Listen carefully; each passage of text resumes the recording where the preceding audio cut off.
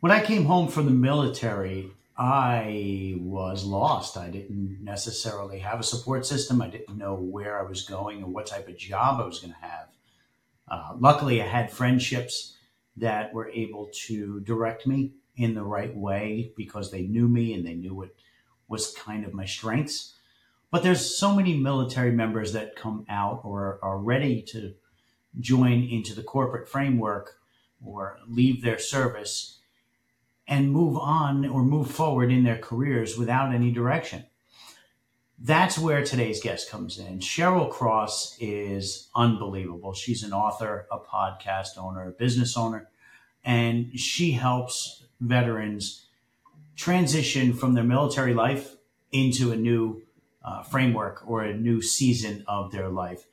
So I really hope you enjoy today's episode as much as I enjoyed speaking with Cheryl because she gives so much, so freely. And she really is a powerhouse in what she does every single day. So welcome to The Bridge. I'm your host, Chris Morga, and let's get into it with Cheryl Cross. Cheryl, thank you so much for being on The Bridge. I'm excited to have you here because we have so many parallels together and we have so many ways that we look at the world through the same lenses. So this is really a treat for me more than anything else. So thank you so much for being on the show.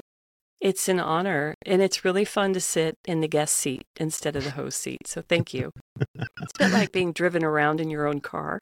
It's like you finally get to see all the places you go with different eyeballs. So thank you. Well, did you like the green room? I mean, was there enough food and drink and everything was all right?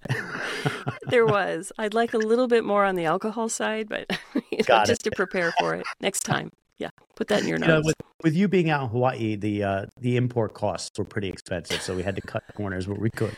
That darn supply chain, man, it gets you every time. I know. Well, like I said, thank you so much for being on The Bridge. And, we've talked a little bit before this. We've jumped on a few meetings together on LinkedIn to help serve people that are in the veteran community and people that even aren't in the veteran community, but to have that same type of structure in their lives that are trying to move forward in a big way. And I have to commend you on everything that you're doing. Just in the conversations that we've had, you really are one of the most selfless people that I've ever met. And there's not enough words that can really say thank you for what you're doing for the community. Thank you, Chris. I appreciate that, and I'll try not to cry. But it feels good to give back, and like you just expressed, it's really wonderful to hear how these stories that I'm bringing to the fore, the stories of transitioning military, are helping others. And that's the point. So it's really easy for me just to highlight people who haven't told their story yet. So thank you. Yeah. And that is so important too. I think one of the first conversations that we had, we talked about how in the military, there's a lot of things that are already laid out because they're tried and true for 200 some odd years in certain branches, right? So when our youth goes into the military and decides to stay for quite some time, they have a lot of these pre-selected routines that help carry them along through their career paths.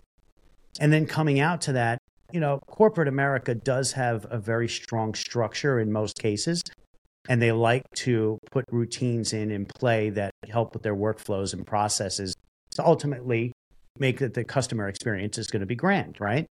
But for our veterans to come out of that highly regulated structure and then to move into a corporate lifestyle, just myself, I had a tough time with that. And then some of the veterans that I talked to, it doesn't click yet. So, when you have somebody that acts as a liaison that can kind of walk you through that and say, okay, well, this is the same as this, it's just got a different name. I think the value in that is immeasurable. It really, really is. So, to that end, I'd love to hear how you started out in this. Can you kind of walk the listeners through your story and how you created this? Sure. As a civilian, I sat in a corporate recruiting seat where I was able to see and try and hire so many service members leaving the military, coming into the civilian workforce. And as a gatekeeper for a big corporate Fortune 500 company, I was really limited on how I could advocate for them. There was only one area I could do it, and that was salary negotiation. I wanted to make sure that we weren't hiring people below the salary ranges. And when I saw the consistent, let's say, issues that they all presented, they were coming from this very predictive career environment where there was lots of pay transparency. They really didn't know how to align their skills to corporate speak, so to speak. So I was able to really kind of create a program. I was taking some learning and development classes through my company, and it gave me an opportunity to do a capstone program. And I chose to do a salary negotiation class because that's the number one thing I saw was that especially women, especially minorities, but many men too, did not have the ability to negotiate a salary or even know what they were worth. So creating a 4-hour workshop for Joint Base Pearl Harbor Hickam led me to beta test this. And I gave them the program, Chris. I just said, here, take it. And they're still using a portion of it today, which makes me feel great, to serve so many transitioning military through both TAPS and ETAPS. But this made me really think, why is this happening? And how might we, perfect for your show, create a bridge? How could we potentially look at this in a different way? How can they present it? I started doing research and I started talking to people who had transitioned, asking them, were they prepared using that year that you have? Or did you only need 12 weeks? Or was it 180 days during your Skill Bridge program? And somebody said to me, in fact, he wrote the foreword to my book, Civilian Mission. Chase Hughes said, I'd like to get them 3 years in advance. So that planted the seed for me is if someone handed me the problem statement, and I'm a design thinking kind of woman, how might we devise a 3-year plan for someone to get out of the military successfully? And I just put pen to paper and wrote the book, which is the guide. And honestly, I don't know that it solves all the problems because not everybody's going to get a 3-year head start on getting out of the military, but it's a good shot at trying to get it. The other thing is, when I was talking to these people, I realized that nobody was really asking them about their transition stories. And as much as value as I think reading a guidebook can be, I think stories are probably the best learning opportunities for us. You're going to remember a story more than you're going to remember a page in a book. And you're going to be able to recall that story when you need it. So you can put it somewhere in the back of your brain and kind of forget about it for a while until you get to that scenario. So what I did with my podcast, the Military to Civilian Career Transition Power Hour, our goal is just to elevate the stories of 100 voices, 100 people who have transitioned or are transitioning. And so far, so good. Yourself included, Chris. Yourself included. What's that? Yourself included. You and I, when we first spoke, I'm like, dude, you're a vet? I had no idea. I'm not seeing this on your LinkedIn. So I'm glad you changed that. Yeah, it was just it was an afterthought for a lot of things. I mean, it has been a while since I've been out. And, you get caught up in the corporate mentality. You get caught up in the skills that you're trying to build within that corporate framework. And you kind of forget about it. Not that you forget the stories or you forget the things that you had learned along the way, but it's just not something that I thought of doing it on my headline. But I'm glad that you told me to do that because people have been reaching out to me and saying, thank you for your service. What was your time like? What was, I was part of Desron 31. And we talk about these things and it creates so much opportunity for community and just people that are like-minded or people that'll give you more honest feedback than you'll ever get are your veteran brethren, right? But it has been something that was eye-opening to me. So I appreciate you letting me know to put that on there. You mentioned the pay gaps, right? And understanding the salaries to make sure that our veterans are taken care of and they're getting up to their value. How much do you think the negotiation techniques are there from a soft skills perspective? Being able to itemize all of your strengths and what the ROI was to the military. You think that's a big part of it? It's so hard for them. And I have seen it from '06 down to E4. It really, I have a funny story I'll share with you just to make people laugh, because especially the enlisted folks will love that a '06 said this to me. But I was We love at to an laugh. event, and an '06 came up to me and said, I just came from my service academy 30-year class reunion, and he was departing the military. He was done. So he had been talking to me in the past about how might I do this? How might I potentially? Where should I go get a job? Things like that. We had some cursory conversations. But he came back to me and said, I just came back from my service academy 30-year anniversary, hung out with the CEO of one of the big airlines. They were roommates back in the day, and they downed a bottle of bourbon, and he told him how much that he made, the CEO of this big airline. So now this person, this '06, who'd spent his entire career in the military, said, I know I'm going to get $500,000 in salary. I almost spit out my food. And I said, like, and I don't want to be unkind, because there are people that go out and make $500,000, but that's just not usually the norm. But the thing that I wanted to bring up to him was, Chris, not only is that just a fantastic goal, but it might not be achievable in your first few years. And let's remind ourselves that that CEO did not spend 30 years in the military, squeezing every drop out of the military stone. They had spent 20 years in the airline industry, building to that.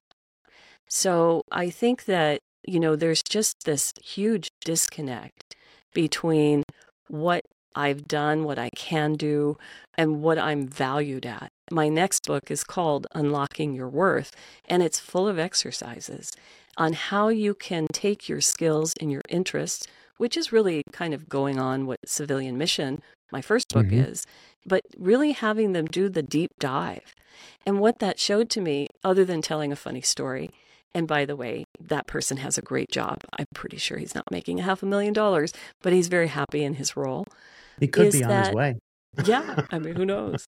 I mean, how are you going to make that legally? Like, keeping your clothes on? Like, you're going to lose your clearance? What are you going to do for that amount of money? I mean, we can laugh about it all day long, but it was just this disconnect that they had no idea. And I heard this over and over and over, Chris. I'm going into I'm jumping off a cliff. I'm going into the big abyss, and I thought to myself, as a civilian, it's not that scary. Come on in. The water is warm. There are environments that will welcome you. There are wonderful environments. I got to work for one that understood that you, like a fine bottle of wine, you need to open it and let it breathe and let you dekludge. You're leaving an institution and you're going into another institution. There's going to be that learning curve for sure. And that story, fantastic story, by the way. But with the undertone of that, and the core of that story that I resonated with was, I love that man's mindset. That he said, I'm going to make $500,000 salary. Because there is a point to materialization. It's not a far-fetched thing. I mean, it happens quite a bit, and we don't realize it because we don't mark it. It's not a KPI that we manage towards, So I love that part of it, and I would love to hear how that gentleman turned out and what he has done at the end of the career. Because as a recruiter and a coach, it's always at the end game that we start the work.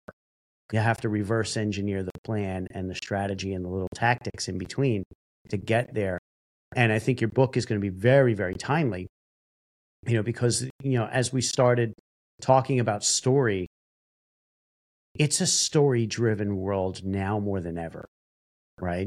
We've seen that start to come out in the 90s and the 2000s. We've seen small little stories, but now we're starting to lean in on that. And the people that are making tremendous salaries and the people that have even taken the opposite path and stayed away from corporate lifestyle, the creators, right? They're making $40,000, $50,000 months. And I thought it was believe me, I thought it was baloney. Right. When I started reaching out and talking to some of them and just talking career and just generalizations, I became friends with some of them. And I've physically seen with my own eyes these YouTubers making $40,000 months. Yep. And it's scary, because what does that say about the corporate lifestyle going forward? How do they increase margins, and how do they make sure that they're paying to draw people into the organization where people are just going, no, I'm going to go do this. Yeah. And as a recruiter, that's really hard to sell that person on. This company X is going to be a great career for you. You're going to be stable. You're going to have, tremendous growth. It becomes a battle now. And then if you add the military community in, that, like that gentleman spent 30 years in the military, now he's on not only a pathway to learn how to adapt to the corporate lifestyle, but now he's also got to make a decision. Do I want the corporate lifestyle, or do I want to build my own structure and take something on the road, or hang up a shingle and do it myself? So there's so many different layers to that. I can't wait to read this next book. This one, I really can't wait to read this one. Thank you. You bring up some great points about how the economy is, really looking at this. The labor market has changed drastically, and it's not, a lot of the big pundits say, oh, it's population. It's not that the bodies aren't there. It's that the bodies are going and working in different directions. We see this with our millennial, Gen Z, and now Gen A is coming up. The folks that are in high school now, they're going to be coming to work in a very different way. The pandemic was just the match that started the fire for this. I think that, especially when it comes to the military, let's talk about this group as a population. They have the most, I want to say, opportunity to be creative. Because to me, and you know this because you served, they have the most unique experiences. Mm-hmm. Not just their stories, but how might they really extrapolate on something they love? And how is that needed, rather than fitting themselves into a cubicle and sitting in a cubicle farm and learning corporate speak? How could they potentially empower themselves to do something different? Now, I see this a lot with the special operators, special forces. In fact, the Honor Foundation, there's a great guy out there, Kevin Seiff, Seiff, Seiff, I might not be saying his name right, but his whole business, he and his partner, are about taking vets and putting them towards entrepreneurship. And I see a lot more places and companies leaning in this way, because there's very unique skills that you're leaving the military with. They don't always fit. Why? Someone said to me the other day, Cheryl, why do I need to put my information through an MOS translator? This is so insulting after 25 years in the military. Why can't I just be seen as like, corporate America still isn't ready for you guys yet. This is why you're a special population for federal government, WIOA, which is Workforce Development, Workforce Initiative of America. There's all this federal dollars going to make sure that these folks continue working. And there's incentives. I don't know if you know this. There's incentives for corporations to hire them within certain time frames. So if you hire a veteran within, I think it's 6 months, you could receive up to, depending on the state, it's like $9,600. So if they've been unemployed for any amount of time, the government does not want these people that they've trained to stay unemployed or to even have a gap of employment. So they incentivize companies to hire people who have had that sort of downturn. It's such a complicated, there's not one answer to this, which is probably why I love it so much. If there was the light switch turning it on solution, I wouldn't be sitting here with you. I wouldn't even have created this room or the podcast or written the book. So we're all trying to tackle this different ways. And you think we've gotten, as a society, I think we've gotten a lot much further than the 70s, the Vietnam era, when young boys and even the women that supported came home from being overseas, and they were not received well at all. No. They were treated horribly. And these are the people that, defended our lifestyles over here. So I think that there has been a lot of growth, and, Americans and companies see this a little bit differently. But in your opinion, because you live this, do you think we're there yet to where it can be a seamless transition? Or you think we're a long ways away? I think we're doing far better than people being thrown urine bags in 1970s when the Vietnam vets came home. My uncle re-enlisted because of this, and continued to re-enlist even through another branch of the military, because not only of his trauma that they didn't even speak about, but because he just didn't feel welcomed back home. So he went back. He went back to war, thank goodness. And his name was Charles Cathy, by the way. I think, honestly, Chris, it's getting better. It is still wildly misunderstood. I live in Hawaii, so I can speak to Hawaii because this is something I'm called on as a consultant to come and speak. In fact, a large hospitality chain is asking me to do this. Will you come and speak to our hiring managers about the benefits of hiring someone out of the military or their family dependents? And I'm like, the military's been here for how many years? And you're just now getting your hiring managers to have this conversation. Well, better now than never, right? But why aren't you hiring them? Why are 10,000 people leaving this island every year that could continue to serve this economy, that could stay? What about their family dependents? If 50% of active duty military, which is about 50,000 people in the state of Hawaii, if 50% of those folks are married or have significant others or family dependents, how are they? Well, let me tell you, military spouses still unchanged since 2015, 21% unemployment rate. We can do better.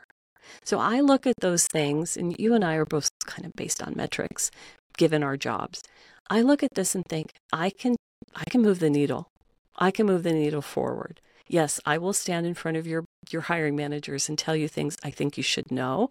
I won't judge you, even though silently I will judge you, because you should not have these biases. The military, depending on the areas, Hawaii being the fourth largest concentration of military for the U.S., I think they just think because those seats will be filled if someone's leaving, they're PCSing or going to another duty station, or they're retiring and going home or separating, that the military will just keep plugging those people in because that's their job, right? So the economy, in terms of the GDP, stays stable.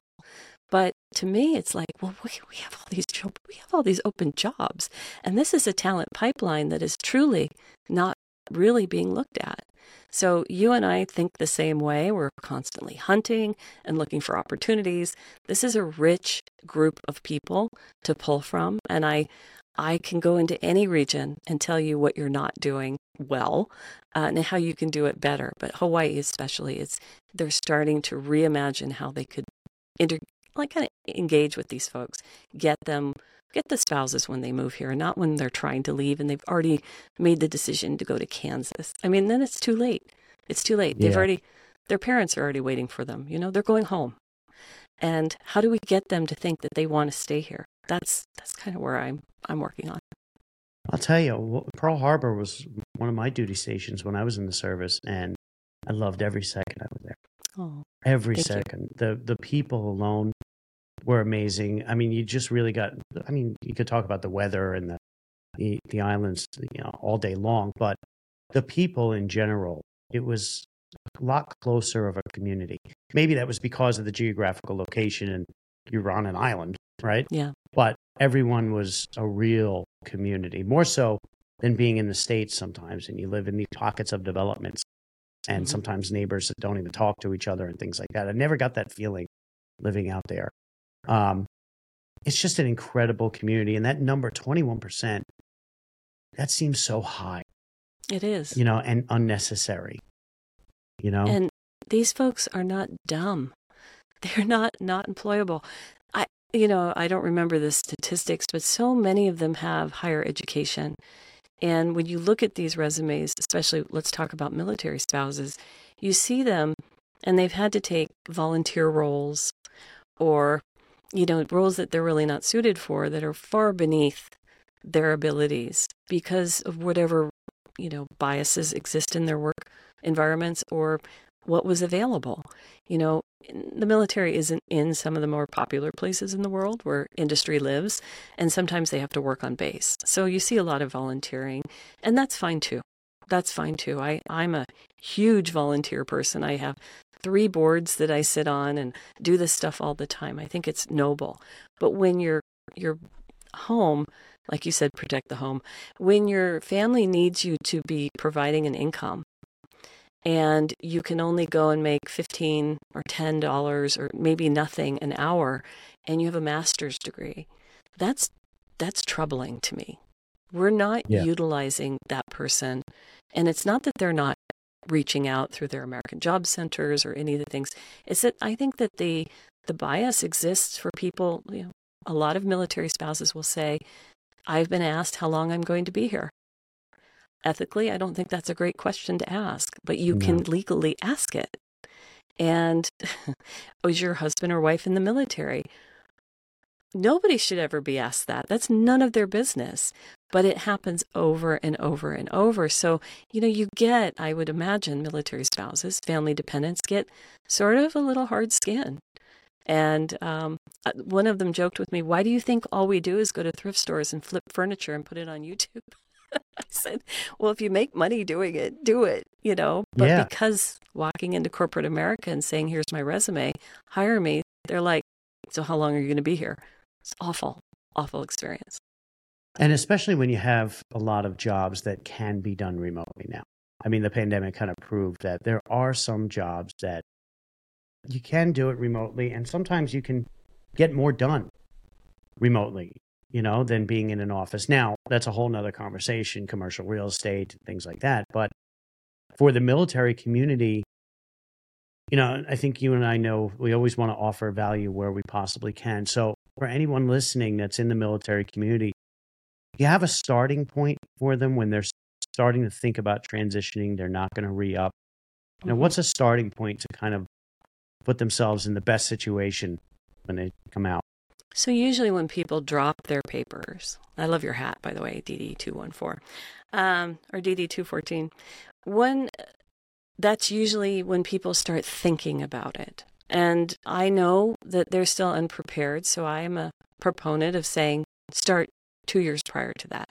Start wrapping your mind around what that second, in the third year. So if you're starting from year 1 of 3, start wrapping your mind around what that's going to look like. Start your research. Start the LinkedIn profile. Even if it's not free, get a boilerplate one up there. Start networking outside of your comfort circle, i.e. the military, and start meeting people who are working for companies so you can get a better handle of what that environment is like. So if you're going into HVAC, or if you want to be like that person that came up to me, wanted to be just like that CEO of the airline, are looking for that dollar amount, you need to really put your trajectory into those industries. What might provide that? And it doesn't mean you apply for jobs. Please don't. And as recruiters, please don't apply early. Please don't apply early. There's a timeline for that.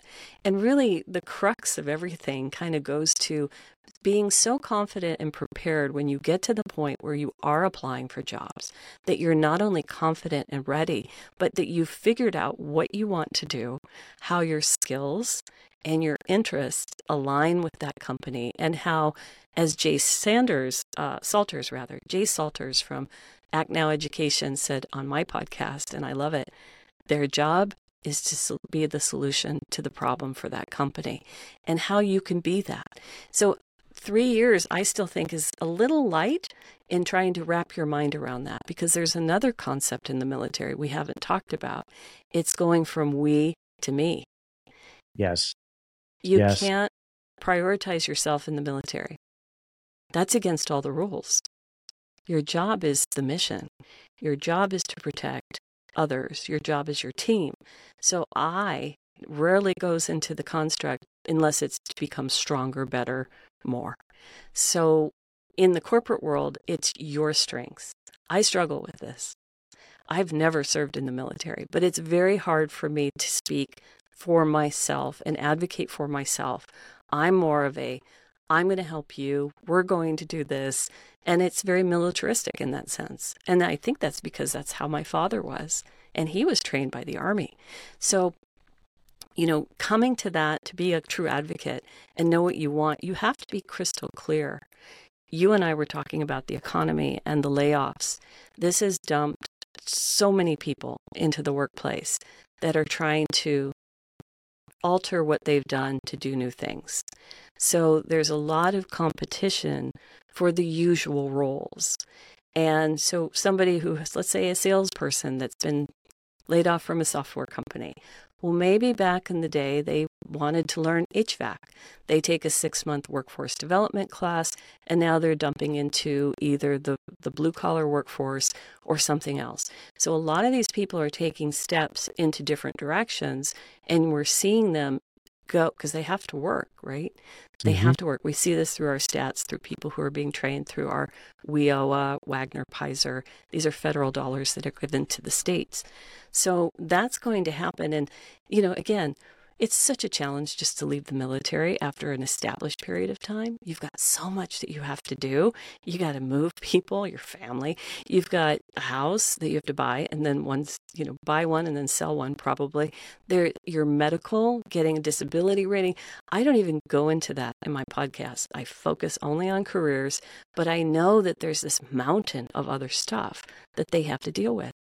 Getting a job, Chris, is a full-time job. So if you do it when it's round the bend, oh, I'm in my skill bridge time. I've got 180 days to go get a job. They're frantic. They haven't prepared. They don't know what they want. They're like, what do you got? And let me tell you, you walk up to a recruiter like Chris or someone like myself and you say, what do you got? And it's like, well, what do you want? Yeah. Nails on a chalkboard. Mm-hmm. It's cringy. Yeah. And that's so relevant. Now, you and I have very similar and a little bit different approaches. And I really like your approach on preparing earlier because that's so important. I mean, preparation is key. One of the other things I would add into what you said about reaching out, learning the lingo on LinkedIn, starting to polish up LinkedIn profile, is to start creating connections and creating community with your target companies. So if you're looking to be an analyst within Chase, bank, start connecting with who your boss would be, some of your peers.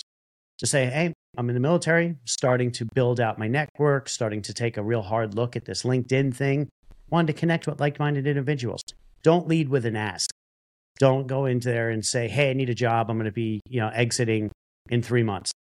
That immediately is off-putting. Shouldn't be, because people should see, oh, this is ex-military. Let me get him a conversation with one of my recruiters. Mm-hmm. Doesn't really work that way. But there is a systematic approach or a more sales-heavy approach to doing that where you're creating community that is going to help you to focus on that me thing, right? Because as military, it is the team. And I've struggled with that pretty much my whole life. Really? It's always been my team. And then, I've got the rug pulled out from under me a couple times because they didn't feel the same way. And they were all about the accolades that they got. But my best advice would be to start building the community that you're going to resonate with on the outside, because that's the community that you're going to wind up serving with in this new capacity and being the solution to their problems. So I love that statement there. And, going into the economy part of it and the jobs that are outside, my approach is that I don't think anybody applies for a job 8 hours a day. I don't think anybody. It's not realistic. I mean, you're putting your mindset in a really bad situation when you do that, because there's going to be rejection. All of it. Excuse me. There's going to be all of it. Conversations that stem out of that. But what I try to teach people in my programs is to leverage the strengths and the hobbies and the fun that you have in your life and create something that you can sell to maintain the lifestyle until you get into another business. So kind of what you and I do, right? I mean, we have these outside things that we do that are just enjoyable because we love people, but we also have solutions that we sell to particular problems based on our skills of being recruiters and being thought leaders in our space. So that's always the approach that I try to coach my candidates on or my clients on. And it seems to be a new way of thinking that we talked about before we came on air, that, the creators that are leveraging this new economy and this new workforce and making their lifestyles to what they want to. Now, conversely, people coming out of the military, just be very mindful of, you see these things on the web, and you see these lifestyles and go, that's what I'm going for. There's a lot of work underneath that, and some of the people that I've talked to that are creators that look like they have it all put together and they kind of make fun of things. When I've talked to them outside of that, they're talking about go-to-market strategy. There's a whole subset of things that you have to do to make that successful. You don't just get the $40,000 months. Yeah. You don't just get $40,000 months. You grind to 40,000 and you want to get to 50, and you're terrified that you're going to get to 10. So, and it can change in a heartbeat, literally a month. You can see, and if you do look at your research on YouTube and you see these creators are like, this is what I made my first month. Well, I want to know what you made in your 6th month and your 12th month. How have you maintained that? Because growth is, hard. When I launched my podcast and put my book out on Veterans Day 2023, and then had a nonprofit event that I had to schedule. Now, I'm used to working pretty hard, but I lost 10 pounds. I didn't sleep probably for several weeks prior to launch. I had 3 people on call. We were working almost 20 hours a day, and it's a podcast, right? I was trying to get 4 episodes out, and the book was, I was waiting for Amazon to give it's ready. It was terrible. And the whole go-to-market strategy that I was creating as a former marketing communications person, and it was terrifying, extremely thrilling, right? New. It's all new. But now my job is, how do I keep up the momentum? That's a whole other job. And trust me, that's a whole other level of professionals, because there's launch professionals, and then there's those folks that are like, okay, this is how you maintain. And usually they're not the same. But I want to see you get to the $30,000 months with your podcast. How are you going to do that, Chris? That's what I know. Go-to-market strategy. See, it's interesting that you mentioned that too, because my wife and I have a very weird approach to things. And, if there's anyone who is very family oriented in the military and they're thinking of transitioning and, what to do next, hopefully this is inspiration for you, because when I came out of the military and I met my wife, she knew exactly what I had gone through. I was very open with her that there were some issues. I wasn't sleeping at night. There was a lot of nightmares that I had, rolling over her in bed to get to the corner. Like, I was a mess. And we decided very early on that we were going to be partners in this. And to leverage that family, we've gone through it all. We've gone through losing our home with 2 kids and built back to make sure that we've done everything we possibly can. But very intentionally, we kept our liabilities very low, because we're always, and the military people understand this too, because you never know when the alarm's going off. You never know what your next billet station is going to be. You never know where the problem is going to be and when it's coming. So we always intentionally made sure that our liabilities were as low as possible, and then to maximize our assets and be able to live a lifestyle and give our kids a nice lifestyle. So when we talk about the growth side of like, how do we get Chris to the $30,000 month? To be quite honest with you, I don't need them. And I'd rather someone that, isn't built that way and wants to experience that. I'd rather they have those, because we leverage our strengths in military. We're always extremely confident because that's what we're taught to be. Yeah. We're broken down and taught to be confident and have everything put together. Don't show vulnerability. To be quite honest, it's bullshit, because we have to be vulnerable to be confident. You have to go through that to get to the other side. So, for the next foreseeable few months, in my strategy specifically, is to show as many people as possible. We always laugh about the goal. My wife and I tell her, I want to change 1 million people's lives by teaching them how to think differently about career. I kind of stole it from Apple, but it works. Whatever. Why 1 million people? Because I think that's the road to getting enough people to be like Bruce Lee, the ripple in the pond. it's 1 million people that can help another million per million, and then another million. So compounded on that energy. And, if Kelly and I can go through the absolute crap and come out the other side to where we're okay, but there's other families that are going through that and they just don't, if we can be a piece of inspiration and show them how to continue forward, that's the legacy I want to live. I don't need the Lamborghinis. I don't need any of that stuff. It just brings more headaches. But if I can help people and then they can visit my children at some point and say, I remember your father, and your father was a good man. He helped a lot of people. That's my rich. That's my legacy. I'm excited to know you through this, and you are an inspiration to me. Thank you so much for having me on the podcast. And I'm not going to cry. So, I'm not crying. You're crying. Something's in my eye. Well, I'm going to have you on my podcast, and I would love that. You're going to be talking a lot about your transition story and also as an expert. So you're going to have a chance to give back to my audience. But again, thank you so much for opening the conversation about corporations, about how the biases for both service members going into the corporate world and military spouses, these are all conversations that even if you're not military aligned, maybe you're not even in a hiring manager position, talk about it at cocktail parties, talk about it standing and watching your kid play soccer. These are biases that we all have to collectively, as civilians and non-military people, and I'm speaking for myself, we need to be allies. This is the time to advocate for sure.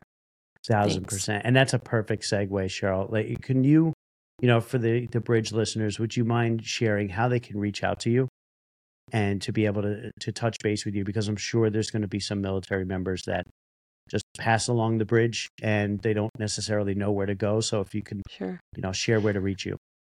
LinkedIn is my number one tool. I use it every single day. It's my preferred social media of choice. You can find me at Cheryl, Cheryl. I use my middle initial because there's a lot of us. Cheryl A. Cross like cross my heart. And you can learn a lot more about me and the podcast on the letter X, changepodcast.com. That's my website. And the podcast is the Military to Civilian Career Transition Power Hour. We're on Apple, Spotify, all the major platforms, but you can find everything on xchangepodcast.com. Oh, I love that. See, you are basically military. You've got everything planned out and built out. I've learned from the best. You become who you serve. That's it. Indeed we do. Thank you again, Well, Cheryl, Chris. thank you so much for being on the show. I really appreciate it. And I look forward to a lot more where you and I can help as many people as possible, because I love your heart. I love your message. And I love how you show up consistently without even thinking of yourself. And I think that's going to make a major, major difference in so many lives. So again, thank you very much for being on the bridge, and we'll talk soon. We will. Thank you, Chris.